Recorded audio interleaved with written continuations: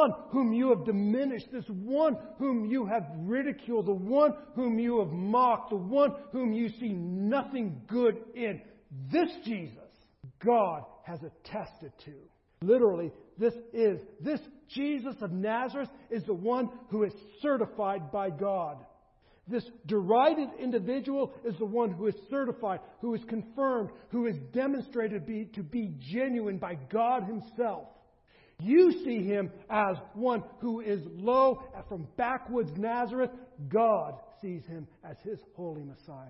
He is the one that God has approved. Men of Israel, hear these words. Jesus of Nazareth, a man attested to you, that is confirmed, that is certified to you by God. How did God certify or put forth Jesus as that which is authentic?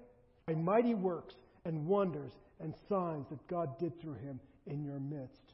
God certified or attested to Him to be genuine by doing mighty works, wonders, and signs. I want you to understand that the signs and the wonders that Jesus did were primarily to demonstrate that He was from God. Miracles were never done as a sideshow. They were never done to simply amaze the crowd. We do see a few places where it says that Jesus had compassion on an individual and He did a miracle. He healed that person. Primarily, the signs that were done by Jesus were to confirm His message. Let me give you a couple of examples. First of all, Jesus feeds 5,000, and then what does He say? I'm the bread of life. Jesus preaches, I am the light of the world. And then what does He do? He heals a blind man. Jesus raises Lazarus from the dead, and then what does He say? I'm the resurrection and the life. Miracles and Jesus identifying who He was and is, and the miracles simply confirm what Jesus is saying. Let me give you, show you from the book of Matthew. Mark, we can also see the same flow in the Gospel of Mark, but Matthew is very clear. Because Jesus goes up on a mountain and He begins to preach to the crowds. And there's a whole bunch of different people. It's a melting pot of people from various backgrounds. Jew and Gentile and people from all walks of life, Pharisees and Sadducees. And He gets up on the mountain and He preaches perhaps the greatest sermon ever. We call it the Sermon on the Mount. And He preaches with authority. In fact, at the very end of the sermon, that's what the people said. They said, this one preaches with authority. He doesn't preach like the scribes and the Pharisees. He preaches as one having authority. I want you to understand when they say He preaches with authority, it's not that He preached boldly, which He did, but that's not what they're talking about. It's not that He spoke loud, that He spoke as one having authority. A good example is this. You've heard it said, do not murder, but I say to you. What kind of statement is that? When He says you've heard it said, do not murder, who said that? But I say to you. That's an authoritative statement. He's saying, I have authority to not only uphold God's word, but to clarify God's word. I have that authority. He comes to him and He's saying, listen, you guys, your righteousness needs to exceed that of the scribes and the Pharisees, which is a crazy statement because the scribes and the Pharisees were seen as righteous. And Jesus says, you need to have your righteousness be greater than the scribes and the Pharisees. And people say, that's not going to happen. And then He begins to describe to them how impossible God's standard is. Things like, you've heard it said, do not murder. I say to you, if you're angry with your brother, you've already committed murder in your heart. And then, let me teach you how to pray. Our Father. That's unheard of. Go through the Old Testament and find out how many times people referred to God as my Father. And Jesus said, this is how you're going to pray. Pray to God like this, our Father. Who has the authority to make that statement? So He preaches with authority, and He makes these incredible statements, things like this. Don't be anxious for anything, but rather seek first the kingdom of God and His righteousness, and everything else will be added to you. That's an incredibly authoritative statement. Don't worry about what you're going to put on. Don't worry about what you're going to eat. God knows what you need. Now seek the kingdom first, and those things will be taken care of. And the people were amazed. Well, here's the thing. Anybody can make those kinds of statements. Anybody can get behind a pulpit or stand up on a mountain and say, you've heard it said, God said this, but I say to you. A lot of people can say those things. Very few can back them up. And this is what Jesus does. He goes and he preaches this a sermon where he demonstrates or proclaims his authority. And then look what follows in the book of Matthew. First thing that he does is he heals a man filled with leprosy. Then he heals a centurion's servant from a distance. In other words, I am not only the Lord of physical healing, I am also the Lord of time and space. I don't even need to be present to heal a person. I am not limited by the distance. Space is not a boundary to me. Then he calms the storm. In other words, I have authority over nature. Then he casts out demons. I have authority over hell. Then he forgives sins. In other words, I have the authority to forgive sins. And then he raises the dead. I have authority over life and death. Do you see what he's done?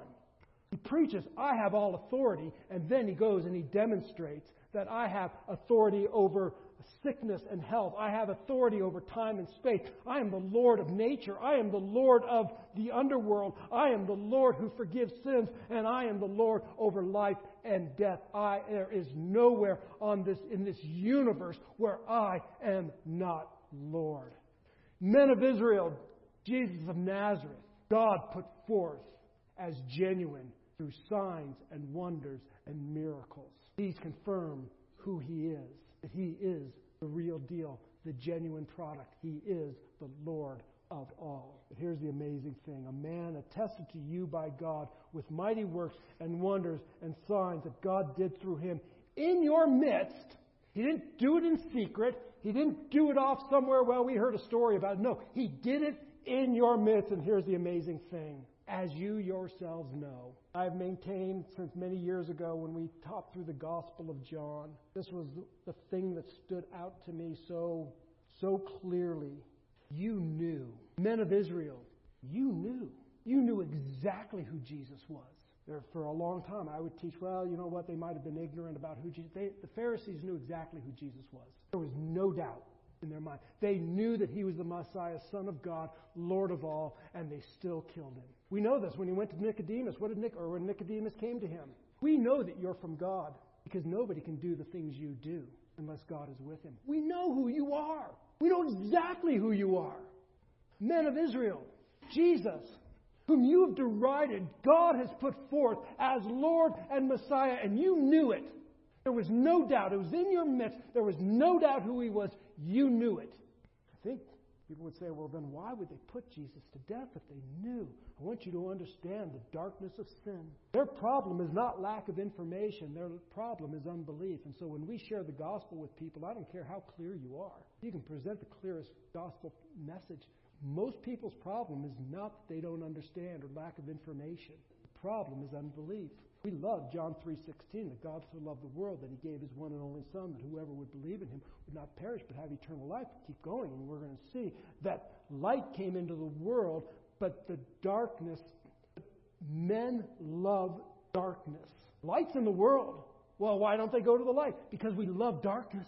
And men of Israel, this Jesus God put forth. You knew exactly who He was, and you killed Him anyways. Why? Because men love the darkness. I think this goes to our depravity. You can have the Lord of glory in your midst, and He can raise the dead, and you will still say, kill him. Kill the man. This is how hard the unregenerate heart is. You knew. So let me just sum up these first few statements. Men of Israel, the one you mock, the one you deride, is the one that God put forth as Messiah. And that is supported by overwhelming evidence. There is no doubt. Let me be clear about something. Even though Peter is saying, you knew, the purpose of Peter's sermon is not to shame. It is to bring repentance. The purpose of Peter's sermon is not to shame the men of Israel, but to bring them to repentance. Now, I want you to think about that for just a second. The purpose is not to shame, but to bring men to repentance. Think about that. Men of Israel, you who put Jesus to death, you who 50 days ago crucified the Lord of glory, are now being called to repentance by the same Lord of glory. That is, the very ones who killed the Lord are now being called to follow the Lord. This is amazing grace. I don't know, movies today, we go to action-type movies, and one of the common themes is somebody's loved one gets killed by some horribly terrible person, and they spend the rest of their life hunting down that horrible, terrible person and making sure they suffer a horrible and terrible demise. And we cheer. Yeah, vengeance, he got him. The gospel story is this, that a loved one was killed by horrible, terrible people. And the Father comes back and says, let me love you, repent and turn from your sins, and let me welcome you into my family. That's the gospel message. Men of Israel, I'm telling you this not to shame you. I am telling you this, that even though you are murderers and the blood of Christ is on your hands, there is an offer of peace from our Heavenly Father calling you back into His presence. That's an amazing story. Men of Israel, Jesus of Nazareth, a man attested to you by God with mighty works and wonders and signs that God did through Him in your midst, as you yourselves know. This Jesus, which Jesus? The one that you put to death, the one that you knew was from God.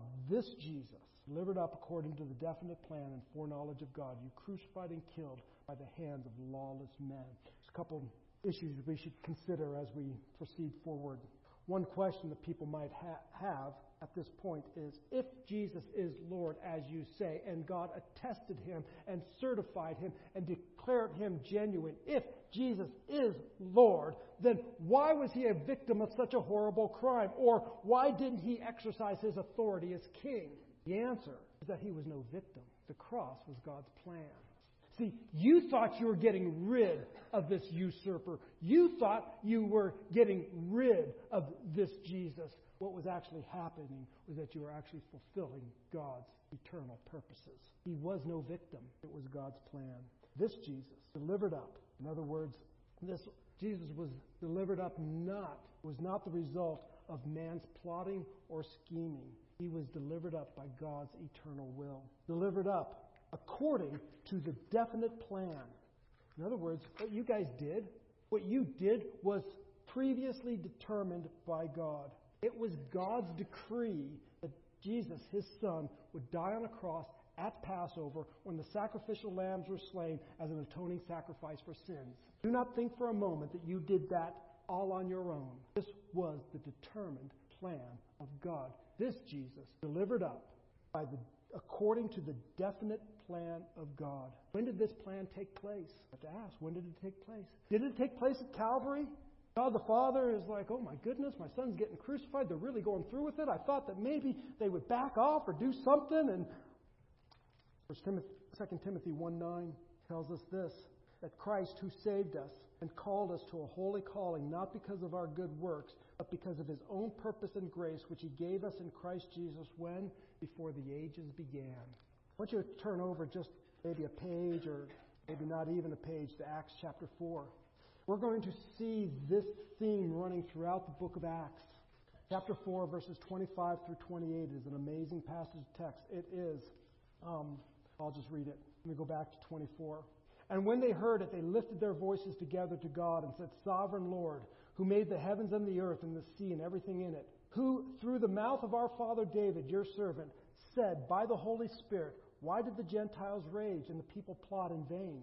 The kings of the earth set themselves, and the rulers were gathered together against the Lord and against His anointed. For truly in this city there were gathered together against your holy servant Jesus, whom you anointed, both Herod and Pontius Pilate, along with Gentiles and the people of Israel. Here's what Peter is saying. There were people, both Jew and Gentile, gathered together to do whatever your hand and your plan had predestined to take place. Why did the Gentiles rage and people plot a vain thing against the Lord and His anointed? Both Jew and Gentile raised up according to the predestined plan of God. This Jesus, you crucified, delivered up according to the definite plan of God, delivered up according to the definite plan and foreknowledge of God. Let me dispel some myths, misunderstanding about this term foreknowledge. Let me tell you what it is not, but it is popularly defined this way. Foreknowledge is not God looking down through the corridors of time and seeing what man will do and then act accordingly. It is not God in eternity looking down through the corridors of time and seeing what man is going to do and then make his decision based on what man is going to do. We often hear this in terms of election, that God saw that I would choose him, and on the basis of me receiving the gospel, he chose me or elected me. There are a number of problems with this view, and this is why we reject it. It sounds nice, and it kind of makes it seem like God is less arbitrary, but it's just not found in Scripture. In other words, God does not look down through history and say, well, this is what man's going to do, and because this is what man's going to do, then I'm going to form a plan based on what man is going to do. First of all, it makes God sovereign. This is why we would reject it. It would make it would make man in control, and God simply reacting to what man does. That is not found anywhere in the Bible. God is sovereign. God is sovereign. Second, it means that God learns something. God has to look down through the corridors of time and see what you're going to do. In other words, He doesn't know what you're going to do first. God learns something. This also needs to be rejected. And finally, it's just never used that way in the Bible, ever. And a great example is 1 Peter 1:20. Let's try to apply that definition to 1 Peter 1:20, because when we do, we're going to end up with heresy. So then we can just reject it. So 1 Peter 1:20. Speaking of Jesus, He was foreknown before the foundation of the world, but was made manifest in these last days for your sake. So Jesus, if we apply that definition, that God looks down through the corridors of history and sees what a person is going to do, and on the basis of what that person does, makes His plan. If we apply it here, we end up with Jesus, God looking down through the corridors of history, of time, and seeing that Jesus would be the Lamb of God without blemish, and on that basis ascribes to Jesus the title of Messiah. No, Jesus has always been Messiah, always been Lord, always been the Son of God, always been the plan of God for Jesus to die for our sins has always been the plan, always. God didn't create the world and then look down through, or even before the world began, look down through the corridors of time and say, oh, Jesus will be obedient, I'll choose Jesus. That's outright untruth, unorthodox, and not in the Bible. Romans 11:2, we also see the same idea. God has not rejected His people whom He foreknew. Do you not know what the Scripture says of Elijah, how he appeals to God against Israel? God has not rejected His people. Who's He talking about? Well, if you've been in our Roman study, you know that He's talking about Israel, His people. Whom He what? Whom He foreknew. Are you saying that God looked down through the corridors of time and saw a people that He found worthy, I guess, and chose them based on something that they did? That has nothing to do with it. In fact, God says, I chose you, not because you were the most or the greatest or the most powerful or anything like that. I chose you. I chose you. Here's the main point. It's easy to get wrapped up in this, but we need to work our way through this very clear but challenging passage of text. That this Jesus was delivered up according to the definite plan and foreknowledge of God. But the main point here is that Jesus is not a victim. Jesus is not a victim of man's sin. This was God's plan. Men of Israel, God put forth Jesus and certified Him. He was not a victim of your plans or your schemes. This was always the plan of God. Well, that sounds great until you get to the next part, which makes everything really hard. You crucified and killed by the hands of lawless men. Jesus was not a victim. He was put forth. It was always the plan of God. But you killed Him. You crucified Him. You used lawless men to do your wicked deeds. In other words, God's plan, God's eternal plan, actually includes the sinful acts of men. Genesis 50:20, some people have called it the gospel in the Old Testament. You remember that one? Joseph is with his brothers. And what does he... They all think that Joseph is going to, like now that Jacob is dead, they all think that, oh no, our dad's dead. He's going to kill us. Joseph is going to kill us or imprison us. And he said, no, what you did, you meant for evil, but God meant for good to save a people alive.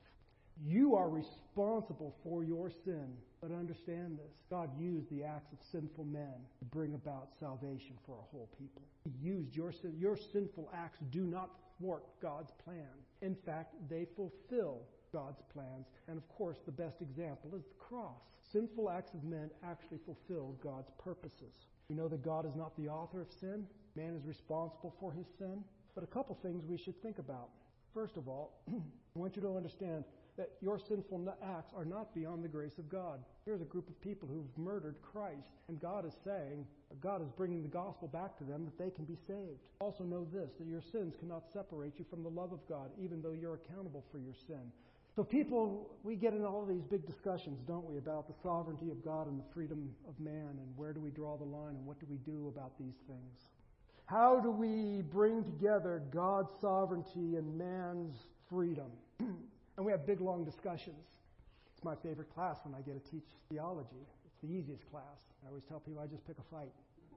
Everybody starts fighting, and I go down to Starbucks and have a cup of coffee and go on over to Panda Express and have dinner and come back, and they're still fighting. And it's like, all right, class is over, you go home.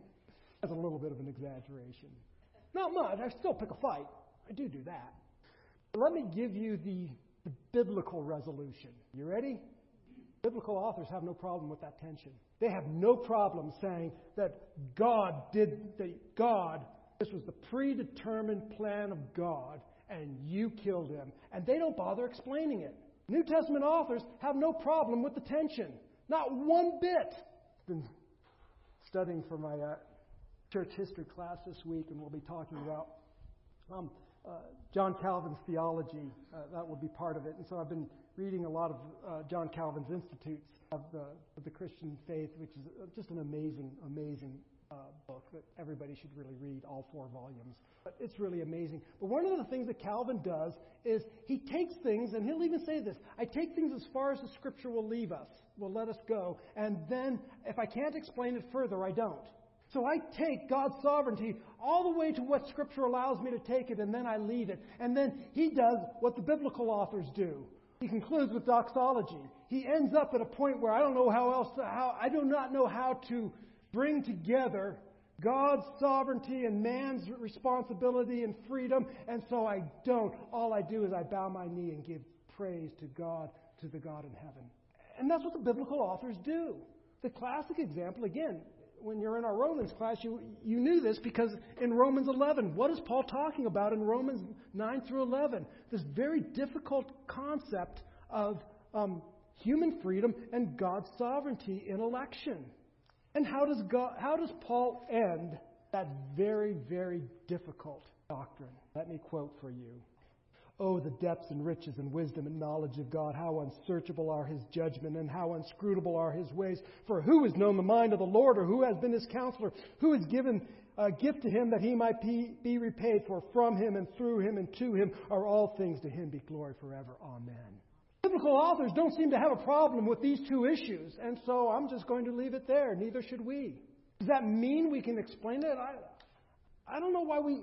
Let me suggest this. Perhaps we should allow for a little mystery.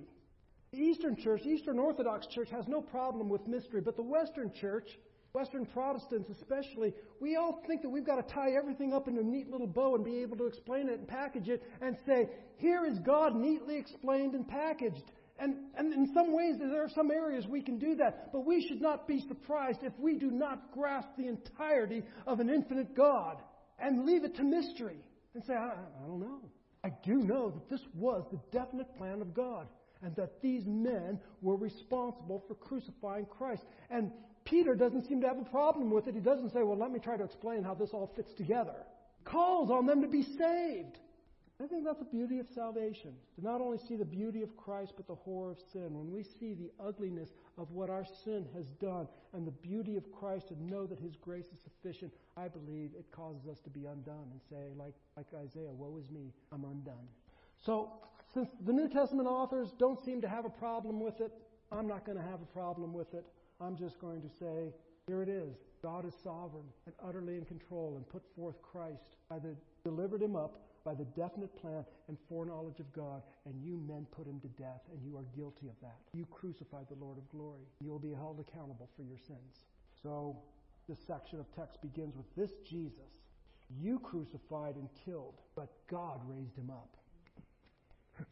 You crucified and killed him, but God raised him up. And then he goes on and says, because loosing the pains of death, because it was not possible for him to be held by it. That's an amazing statement. It was not possible for death to hold him. God loosed the pains of death. It was impossible for death to hold him. We might say, why was it impossible for death to hold him? Why? Because death is a consequence of sin. And Jesus, the sinless Lamb of God, had no sin. That's why it's impossible for death to hold him. His resurrection is proof of his innocence. We might say this is further attestation by God that Jesus is Savior of the world. And so, we could put it this way. The death sentence was passed by a human court and then overturned by a higher court. The death sentence was passed by a human court. It was overturned by a heavenly court. You put him to death. God overturned that sentence and raised him up to life because sin could not hold him. And we should note this.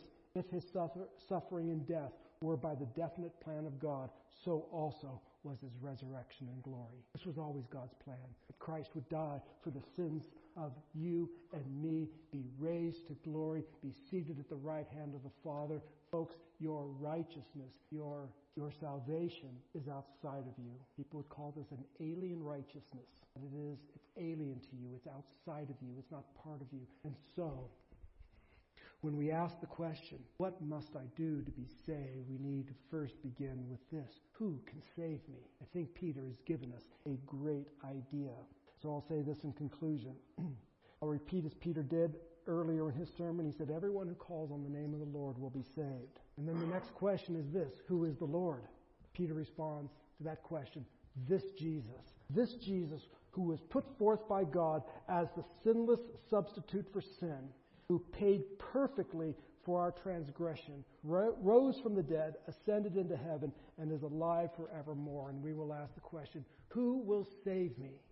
This Jesus, the one whom God put forth as Messiah, whom God, by his definite plan, through the acts of sinful man, put to death on a cross and raised him up because he was without sin, is now seated at the right-hand side of God. What must I do to be saved? You need to know who it is who saves you. It is this Jesus who saves you. And having saved you, what must I do then to be saved? Repent and believe in the gospel. Everyone who calls upon the name of the Lord will be saved. Father, we come before you this morning with